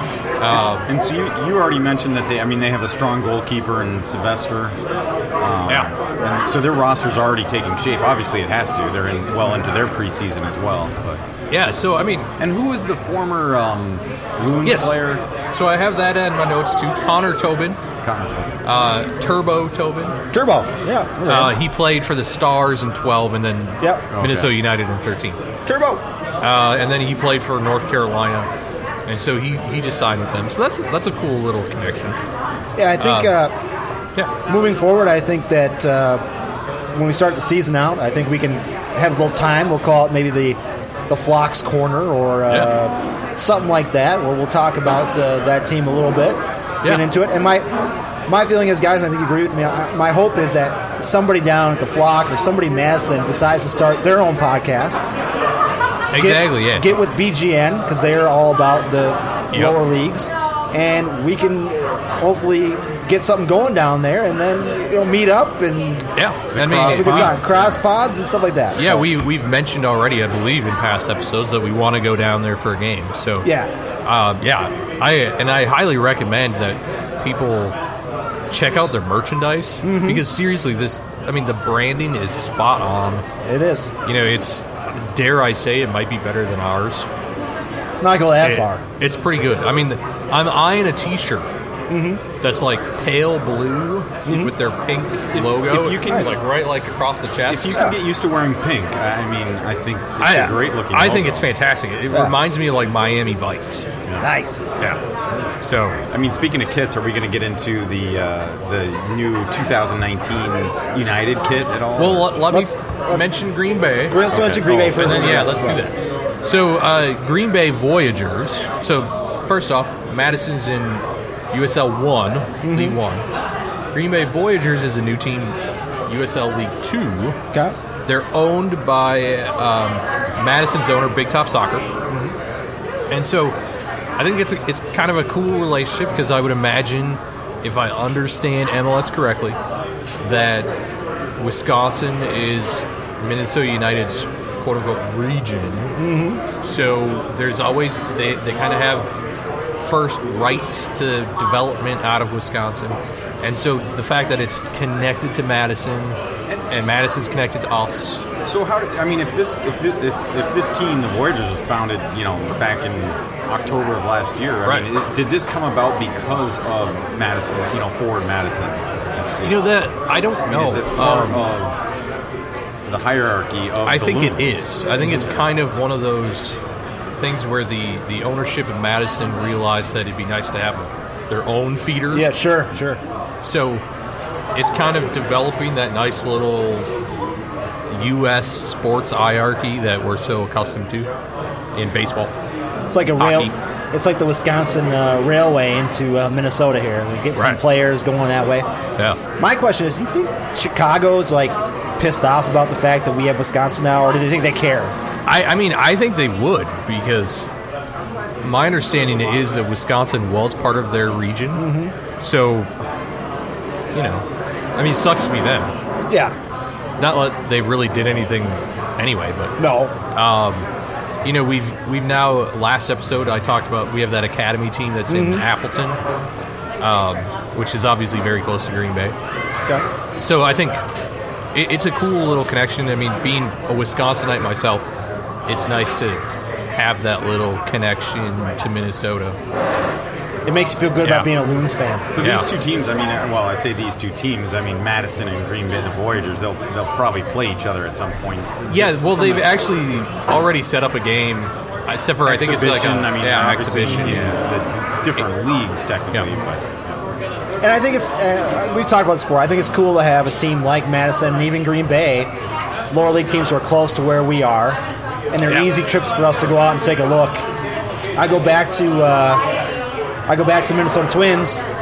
Dave and I went down to the Quad Cities back when Joe Mauer was playing. Oh, sure, for the River Bandits. And it was, we went down there because Joe Mauer was playing shortly after he was signed. And we went down and saw Joe Mauer play because that was a low level A team. It was single A, yeah, single it was low single A, and we got to see Joe and his brother Jake play down there for 2 nights, and we had great seats. I mean, it was a fun trip, and to see a guy like Joe Mauer, who was going to be a Hall of Famer, probably not anymore, but go from that to where he's at, what he became. Yeah. It'd be cool to go to a game in like Madison and see a guy like a defender, somebody who's kind of young and whatever, and then see him up here with United in 2 years, and go, I saw that dude play in Madison.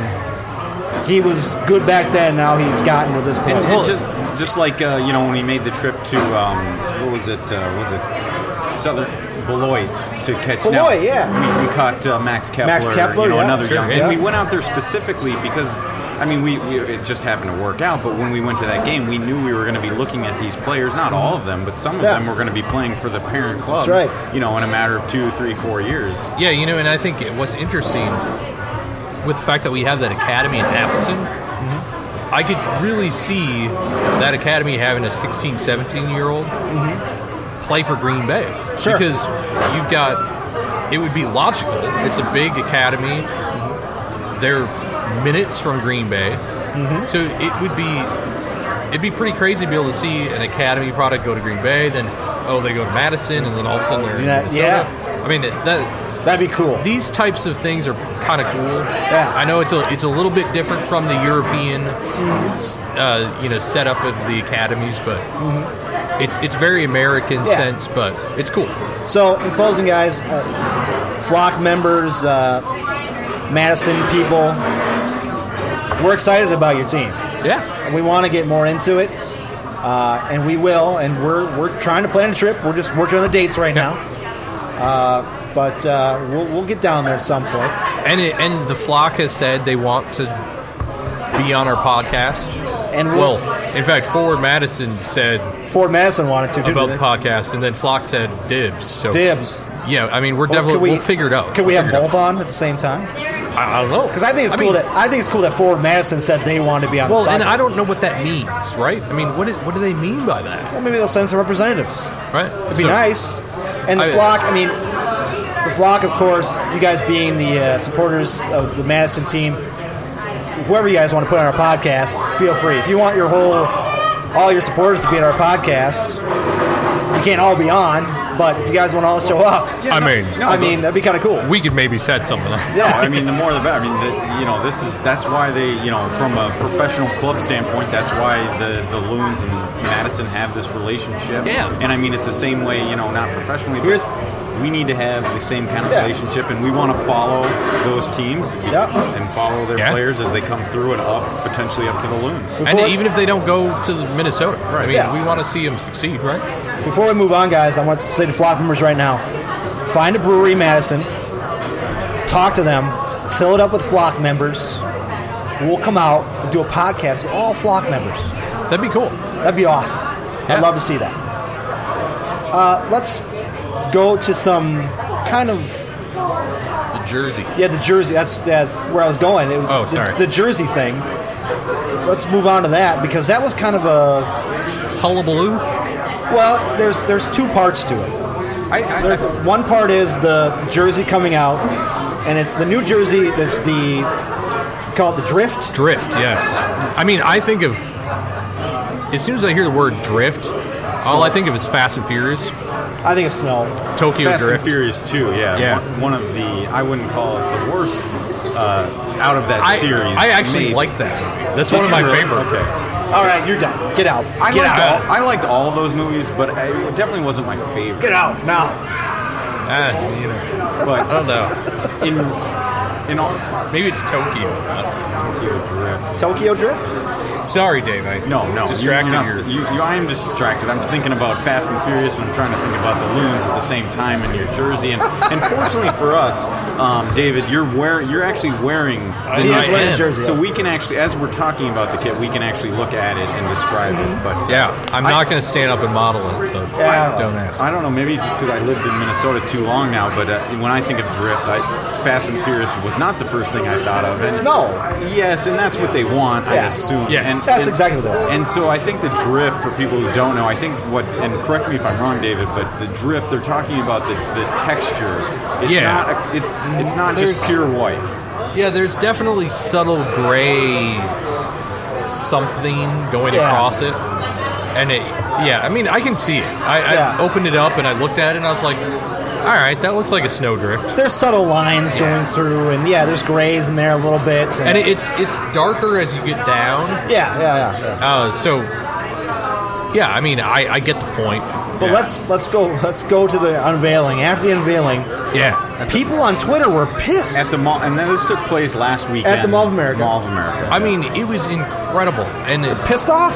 I posted from my own account on Twitter that I actually saw someone say that they were disrespected by the team for revealing such a terrible kit. And I mean, I didn't even understand what that meant. You can't feel disrespected about a jersey. I'm sorry. It's one of those things where I would read that and I just kind of skip right past it because it doesn't really mean anything. It's so irrational. People get too offended too easily, and but how could they be? And he's talking or he or she was talking from a personal level, right? So he or she literally thinks that the Minnesota United Football Club is disrespecting him or her personally. And I mean, it was just like, really, it's a jersey. Just get over it. I mean, if you don't like it, that's fine. Don't wear it. I mean, it's not a favorite. No. I want to say this, and David, you described the jersey as basically, fairly clean white jersey, which I like personally. I mean, my favorite soccer jersey, and I don't own a lot of jerseys. I don't like wearing jerseys personally, but my favorite jersey is a U.S. soccer jersey, I think from 2010, and it's just basically a clean white jersey with a kind of no collar. It has a very subtle stripe, but it's all white, and I like clean white jerseys. I have to admit, looking at your jersey, I don't think I'm a huge fan of the Drift texture, to be honest with you. I think it's throwing me off. What I do like, I'm not going to be all negative. What I do like is the light blue highlights around the collar and the sleeves. Yeah, I agree. I think I like the white MLS patch. The sleeves are great. And then the shoulders too, with the mesh type of thing. I like the shoulder thing. Now, what was interesting is it's so meshy that I'm not sure you can wear it without an undershirt. Dead serious. Really? The back is basically see-through. Oh. It's weird. So, but overall, I was a little disappointed with the cut. As I brought up, I got an extra large because they're usually fitted. This wasn't really that fitted. A little blousy. Yeah, and then on top of that, it kind of not concave. It rounds up. And actually, Tony, you said it. You said blousy, and the reason that I bring this up is I do not wear shirts tucked in. I do not like wearing tucked in shirts ever. Yeah. So especially, I'm not one of those guys that tucks in a jersey. No. Only douchebags. We'll stay away from that. But anyway, guys. That being said, I'm not going to tuck in my jersey. No. And what I'm not a big fan of is when you were standing up earlier is it's not a flat. Right. Yeah. It's kind of curved. It's longer in the front and back than it is on the sides, and I think that kind of gives it an odd. It feels like a baseball jersey. That's what I was saying before. Is that I have an old Bert Blyleven jersey, Twins jersey, and that's what it looks like. It's blousy, but that's baseball. But that's the problem. You wouldn't notice it from the players on the pitch, but you'll notice it as a fan wearing that jersey untucked. I think it looks most of the players in the pitch are fit to the point where they're probably not even wearing size large. Are you saying we're not fit? I will be the first to admit I'm not fit. But, so, I mean, I would imagine as the size goes up, the length gets even longer. Mm-hmm. And overall, I'm kind of a medium-large type of guy. Sure. But when it comes to athletic fit, I have to go bigger. So it is kind of blousy. So maybe if I get one, I'll get a medium, so it'll be super tight. Right. But it won't be as long. The plus will be it won't be as long. It'll be like midriff. Which reminds me, years ago, I really wanted a Didier Drogba Ivory Coast jersey. Mm-hmm. So, because it was the 2012 World Cup, where Puma put out some really cool jerseys, and I was like, that's a pretty sweet shirt. So I went and ordered it. Yeah, so Puma apparently thinks that athletes are extremely trim. Oh, yeah. So, I mean, it literally looks like I'm wearing saran wrap. Yeah. Oh, trust me. I'd never wear it. Yeah. It's a fantastic shirt, but I don't have a lot of experience with Puma jerseys, but I do own a Puma Ireland national team rugby jersey, and it's a large. But I'm not the biggest guy, but that thing fits me extremely tight. Yeah, and that's for Puma. And I said this before the podcast. I have an Italian national jersey from 2 World Cups ago. Yeah. And I bought that as a large, and that thing's like, I can only wear it in the summer when I lose a little weight in the belly, because that thing is like skin tight on me. It's ridiculous. It's incredible. Needless to say, this shirt doesn't do that. Yeah. And I'm thinking that the average person could probably get away with a large. Yeah. They probably wouldn't need an extra large.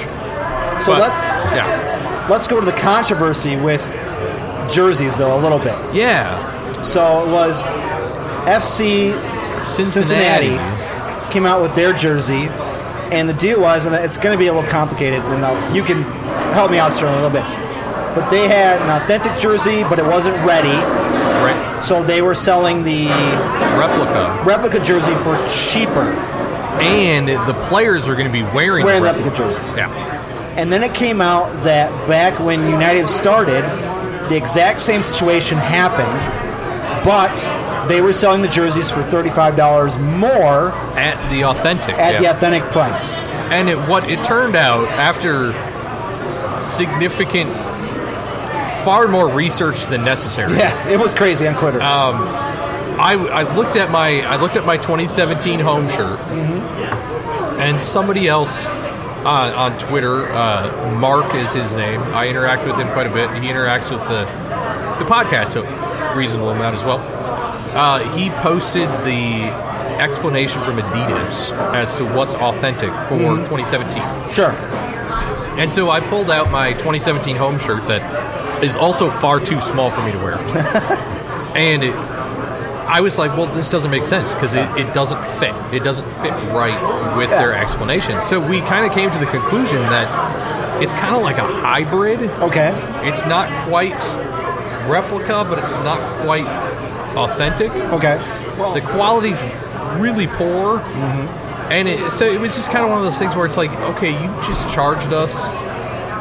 So they're listed at $119, but at the unveiling they were $135. Wow. Yeah, I mean, you talk about a price point, and there's certainly arguments to be made there. It's what you're paying for, what you're getting. But I mean, when you use words like authentic and replica, I mean, bottom line, in my opinion, is if you're wearing the jersey that the players are wearing, wouldn't that be considered authentic? Because that's what you said, right? The players were wearing the same jerseys that you're wearing.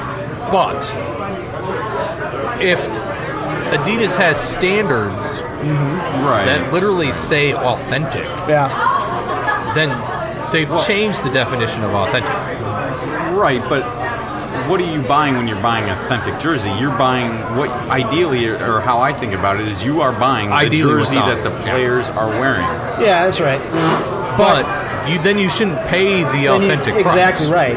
That's the deal. And my whole thing when I was going back and forth with you guys was that just maybe United never thought that it would ever come about again. Oh, I'm sure. Maybe the same thing happened with them that happened with FC Cincinnati. FC Cincinnati said, well, we talked to Adidas, we're going to sell it for the replica price. Right. And United thought, well, this is never going to happen, so let's go. And I think that's what a few people, at least, on Twitter thought was you just tried to pull a fast one. Mm-hmm. And now FCC kind of screwed it. Yeah, it sounds like it's pretty subtle, in my opinion. Like, when you go into the NFL world and you look at an authentic jersey versus a replica jersey, really the biggest differences are kind of like the stitched numbers, the stitched letters versus, like the heat-treated press-on. But that's not what we're talking about here. And what's interesting with soccer is the pressed-on is actually the authentic. Right. It's opposite. Right. Yeah. So, for instance, one of the best ways to tell an authentic from a replica for soccer is the Adidas logo is stitched on a replica. And it's just heat transfer on an authentic. That's unusual. I mean, so in closing, there were some big kind of things with the jerseys. And there is a guy that came out on Twitter that he mentioned he had done some designing for FC Cincinnati, Dayton Dynamo. He's worked with Adidas and Nike, and he put this long Twitter thread out about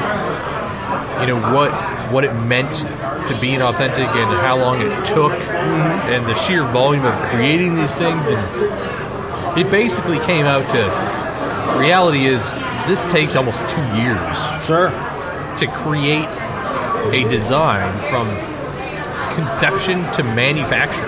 And it's pretty incredible to think that. And in the end, I guess it makes sense. I mean, from a guy like myself who does IP law and works in contracts, you think, okay, you come up with a design, okay, how many hundreds of jerseys from other manufacturers are out there? Oh, yeah. You're going to have to comb through all of those to make sure your design doesn't infringe on their design. Then you got to tweak it, and you got to do something else, and you might find another one later on. So I can see how those timelines kind of happen. Yeah. But those timelines impacted what Minnesota put out in 2017, because obviously they were officially announced in August of 2016. Yeah. It impacted Cincinnati because they were officially announced in May of 18, and now they're starting 19. That's right. So it's just interesting to see these things. It's a lot of hullabaloo, really. What was his Twitter handle again, so people can read that? Yeah, it's wrong side of pond. Got one word. So head out there, guys. Read that Twitter feed and take a look. And it was from the 11th of February. Yeah. Take a look at how long it takes to make a jersey. I mean, it's crazy. We all think jerseys are just like snap and it's done. But, I think David summed it up pretty good. But it's not like Heath and Manny are sitting in a room saying, "What do we want our jersey to look like?" Right. It's not that simple. And the team doesn't have the ultimate say in bottom line. That they don't have the ultimate say in what their jersey is going to look like. I think it comes down to the subtleties. Maybe they had input on the trim, the blue, the color. Like that nice blue going through the patch, the UFC patch is nice. Right. But I think it's a little more subtle. We love it. Yeah. So we can't all have like the Portland jersey, which is green and got the horizontal kind of stripes. That's right. So let's get away from soccer for the final bits here, guys, because frankly, I'm excited about United. Yeah. 2 weeks away. 2 weeks today. 2 weeks from today, March 2nd, in Vancouver. But we have some other interesting things going on that I wanted to bring up. First of all, most people here listening are from Minneapolis. Yeah. So a little background: there was a cold case from 1993 where a prostitute was killed in her apartment. She was stabbed multiple times. Never found the murderer. Okay. Now we're at 2019. We have DNA testing. somehow they brought this case back up. They went on to Ancestry.com or 23andMe or whatever. Right. Found DNA to match DNA from her apartment. Said, oh, we got our guy.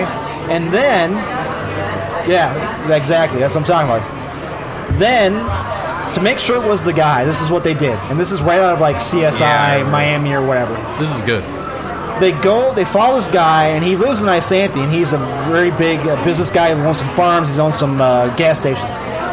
They follow him to a youth hockey game. He wipes his mouth with a napkin, throws it away.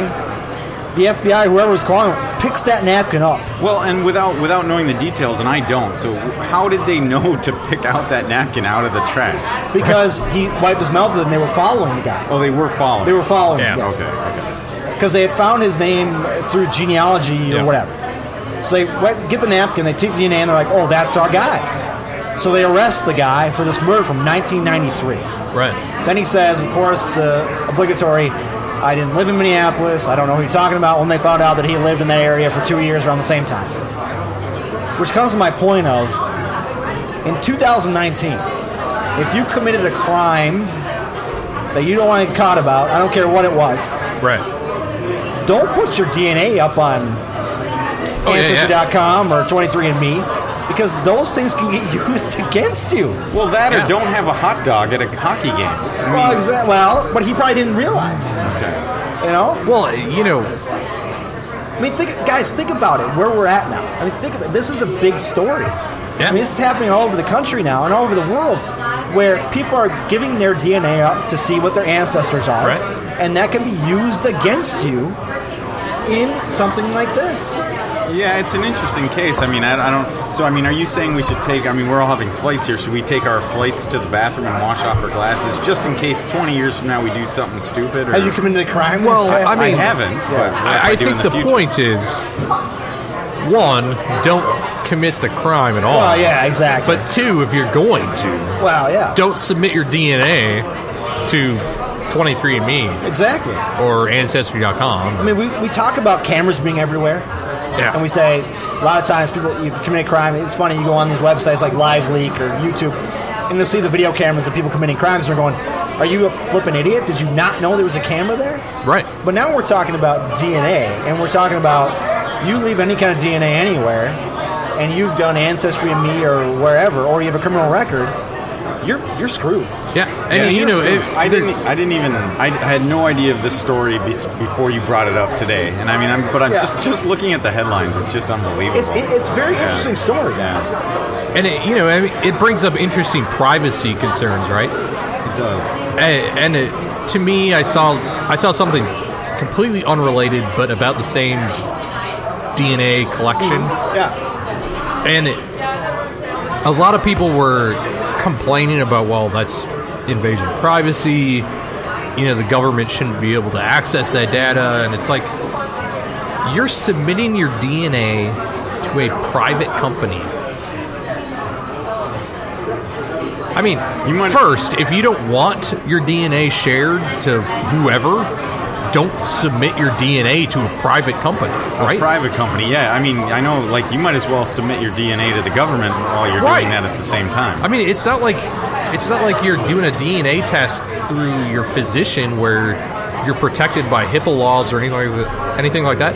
You're literally just going to some random company and saying, I'm going to pay you $150. But that upside, I mean... to test my DNA. You know, I might be able to... If I did that, though, I mean, the upside's too great to kind of resist sometimes. Like, if I can find out that I'm 79%, Northern European, I mean, that'd be awesome to know. And I mean, I want to do it personally. I haven't yet, but I also am not concerned about me committing a crime that my DNA is going to be I'm not concerned about a crime. I'm concerned about illegitimate children. I'm just kidding. I'm not concerned about that.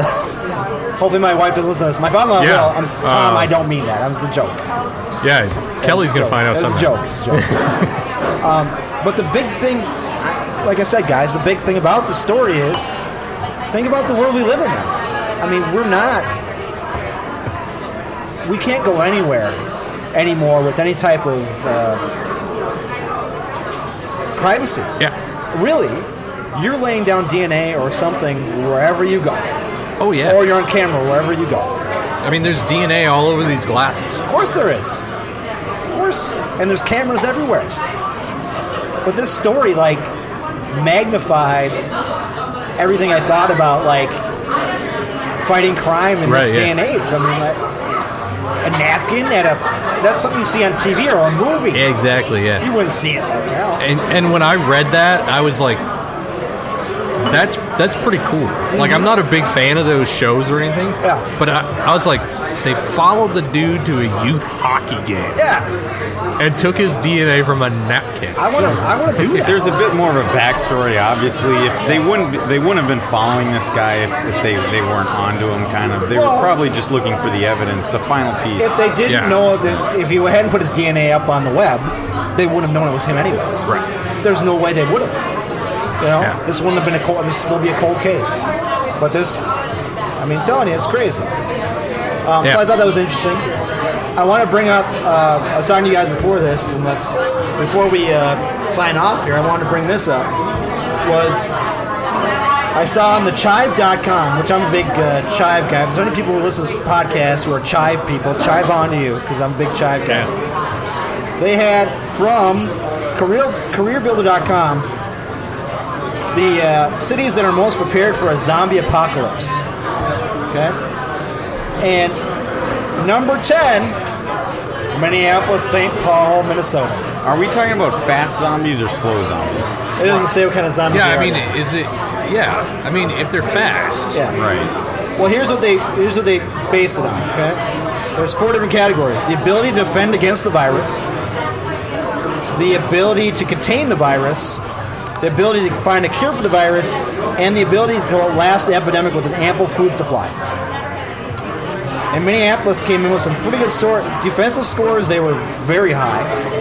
Because we do have fresh water. We've got everything. Well, think about defense. So we've got Fort Ripley right at 94 here. Yep. We got the air bases over here.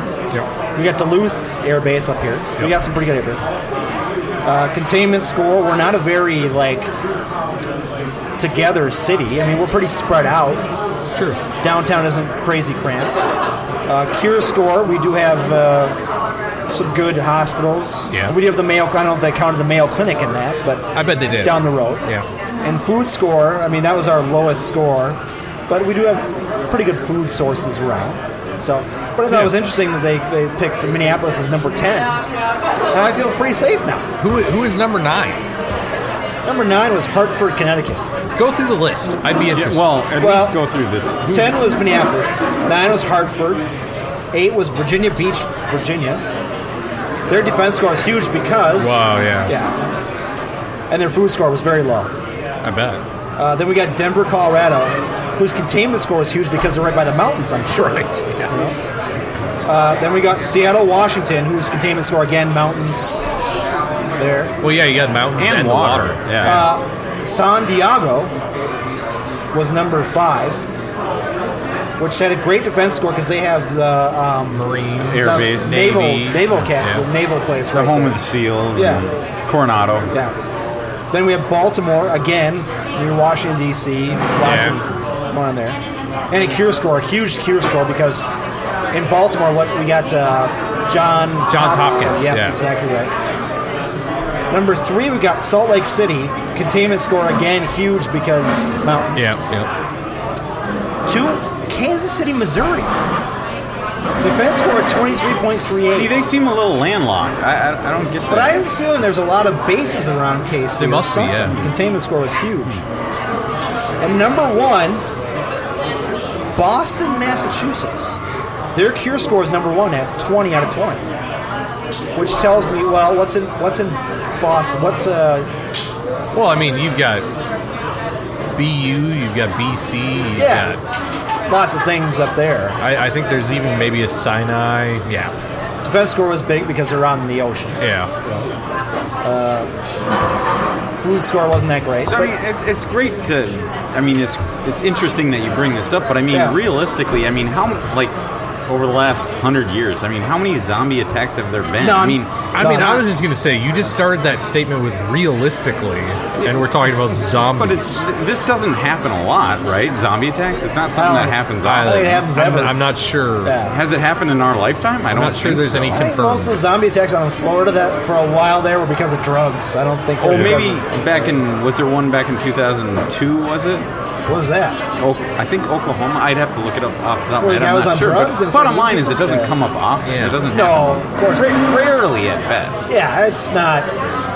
I mean, this is fun. This is just fun, like banter here. I mean, that's great. We're number 10. I mean, zombies don't want to come down my street. Yeah, that's all I know. Well, my fact about Minneapolis is I think that they wouldn't want to come in the cold.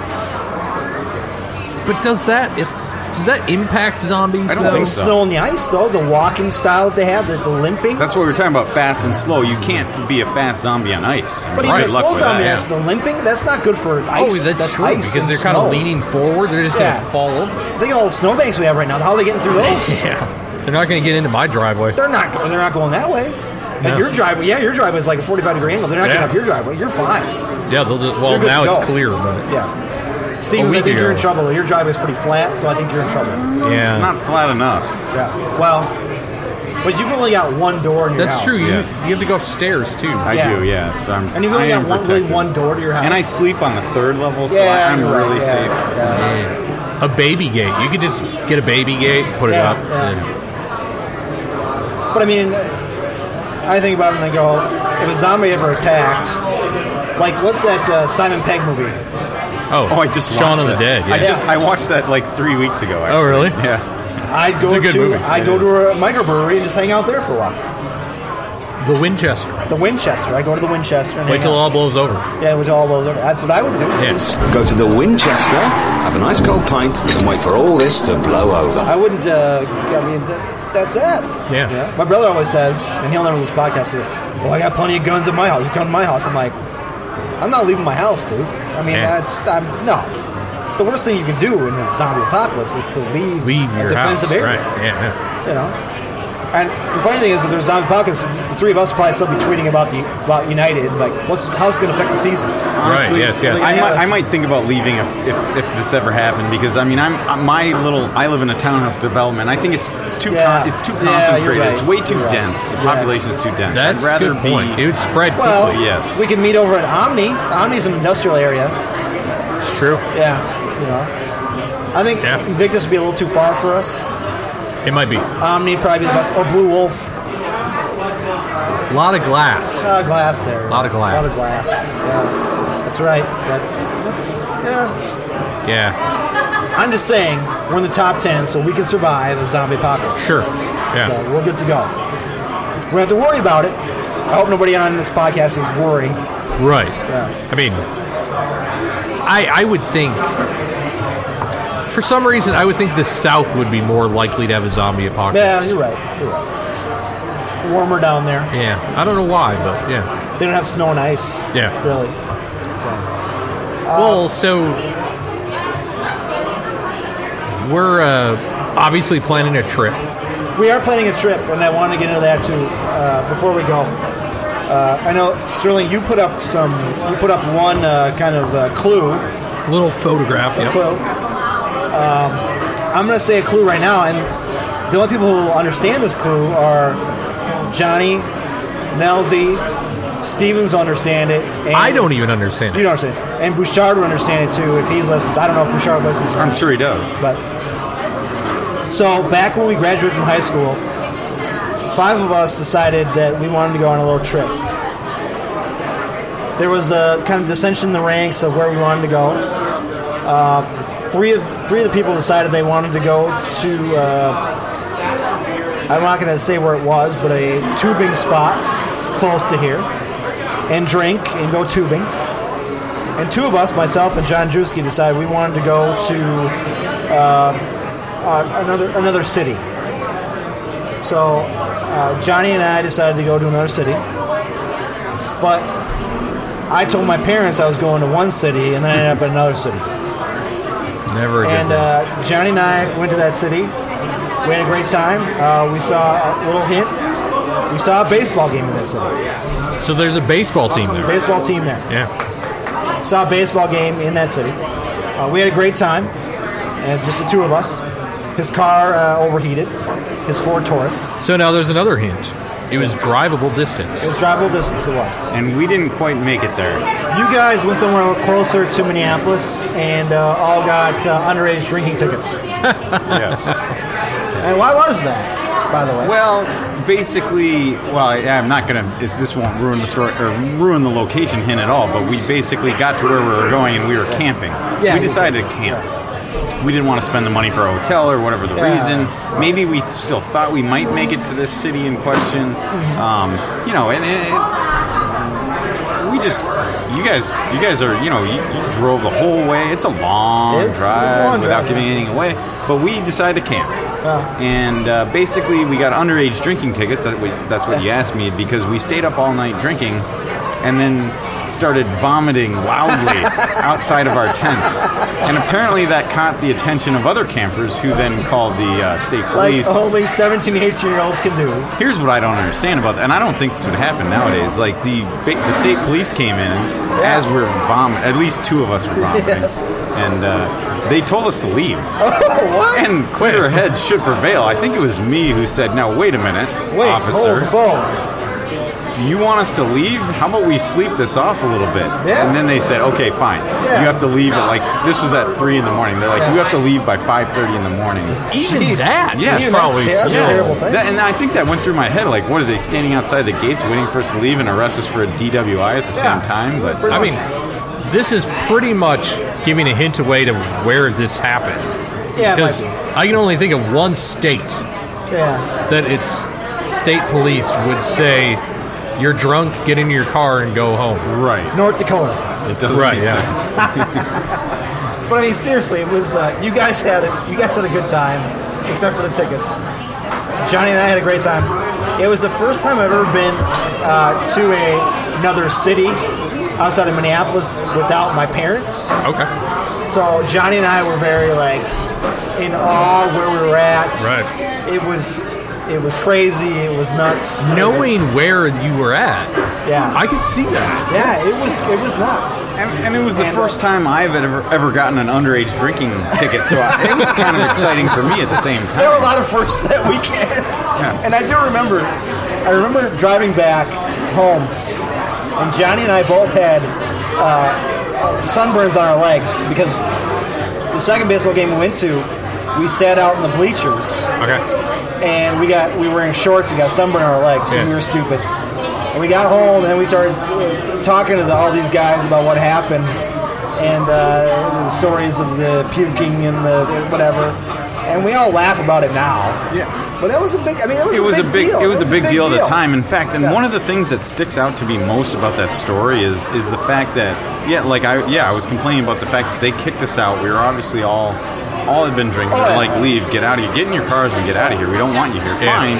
But it was so early in the morning, and we were planning on staying 2 nights. We had to go back home, and this was over the summer of our, I think, freshman year of college. We were all staying at our parents' houses. We were all staying at home. So how do we explain showing back up at 6 in the morning? Well, we didn't. We went to Mystic Lake Casino. We went to Mall of America just to walk around. We had no money. But we had to go somewhere to burn time so we could then go back home at a reasonable hour. I recall, I mean, you guys had no money. Johnny and I had no money. I recall going to the city and going, A, how are we going to pay for gas to get there? B, how are we going to eat? And C, how are we going to pay for tickets to go to 2 games? So, trying to avoid giving more hints away. I have a guess. It's San Diego. Games? We went to a Saturday game and a Sunday game. Okay. So we had Saturday night, which they had fireworks, which is cool. Then we went to the Sunday day game, which was nationally televised. It was on Fox Channel 9 here. Yeah. But that was my biggest concern was who's paying for gas, which we split. Where are we going to eat food? Right. I think we ate fast food in Denny's. That's about it. And then the tickets to the game, I mean, this is before StubHub. Right. This is before, like, online. You had to go to the ticket office and buy a seat for the actual price. So that's why the first game we sat in okay seats, and the second game we sat out in the bleachers because this was the cheapest seats we could possibly get. Right. And, it was... so that's our hint. Okay. Where we're going. So it's a city. It's a city. Within driving distance. Driving distance. Now, you can classify driving distance as many things. 3 hours, 8 hours, and especially hours. living in Minnesota, we're kind of centrally located. You could drive to Colorado, you could drive to I was going to say, if I can drive within a day, I'll drive it. Yeah. So that could be pretty much... You've got a large radius. Yeah, a large radius.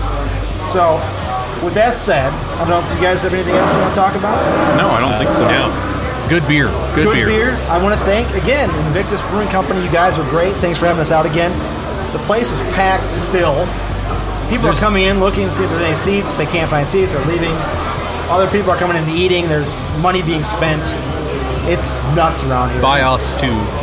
Yeah, we spent some money. We're taking up seats, but we're spending money. The beer's gone. It's time to move on. That's right. So for myself, Tony Pervenanzi, for Dave Sterling and Dave Stevens, it's been the Lunacy Podcast, and we'll see you guys, or talk to you guys in 2 weeks. All right, see you.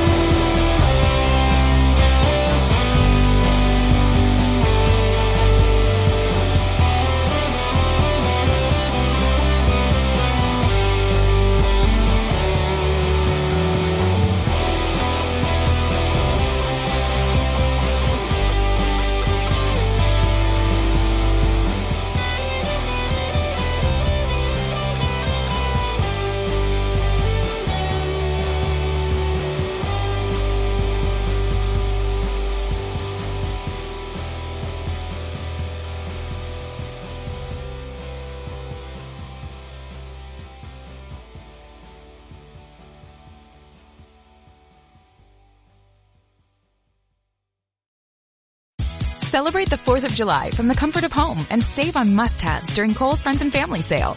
This Thursday through Sunday, take an extra 20% off festive tops for the family, patio furniture, and get 10% off outdoor toys. Plus, get Kohl's Cash. Plus, limited contact store drive-up. Shop Kohl's and Kohls.com.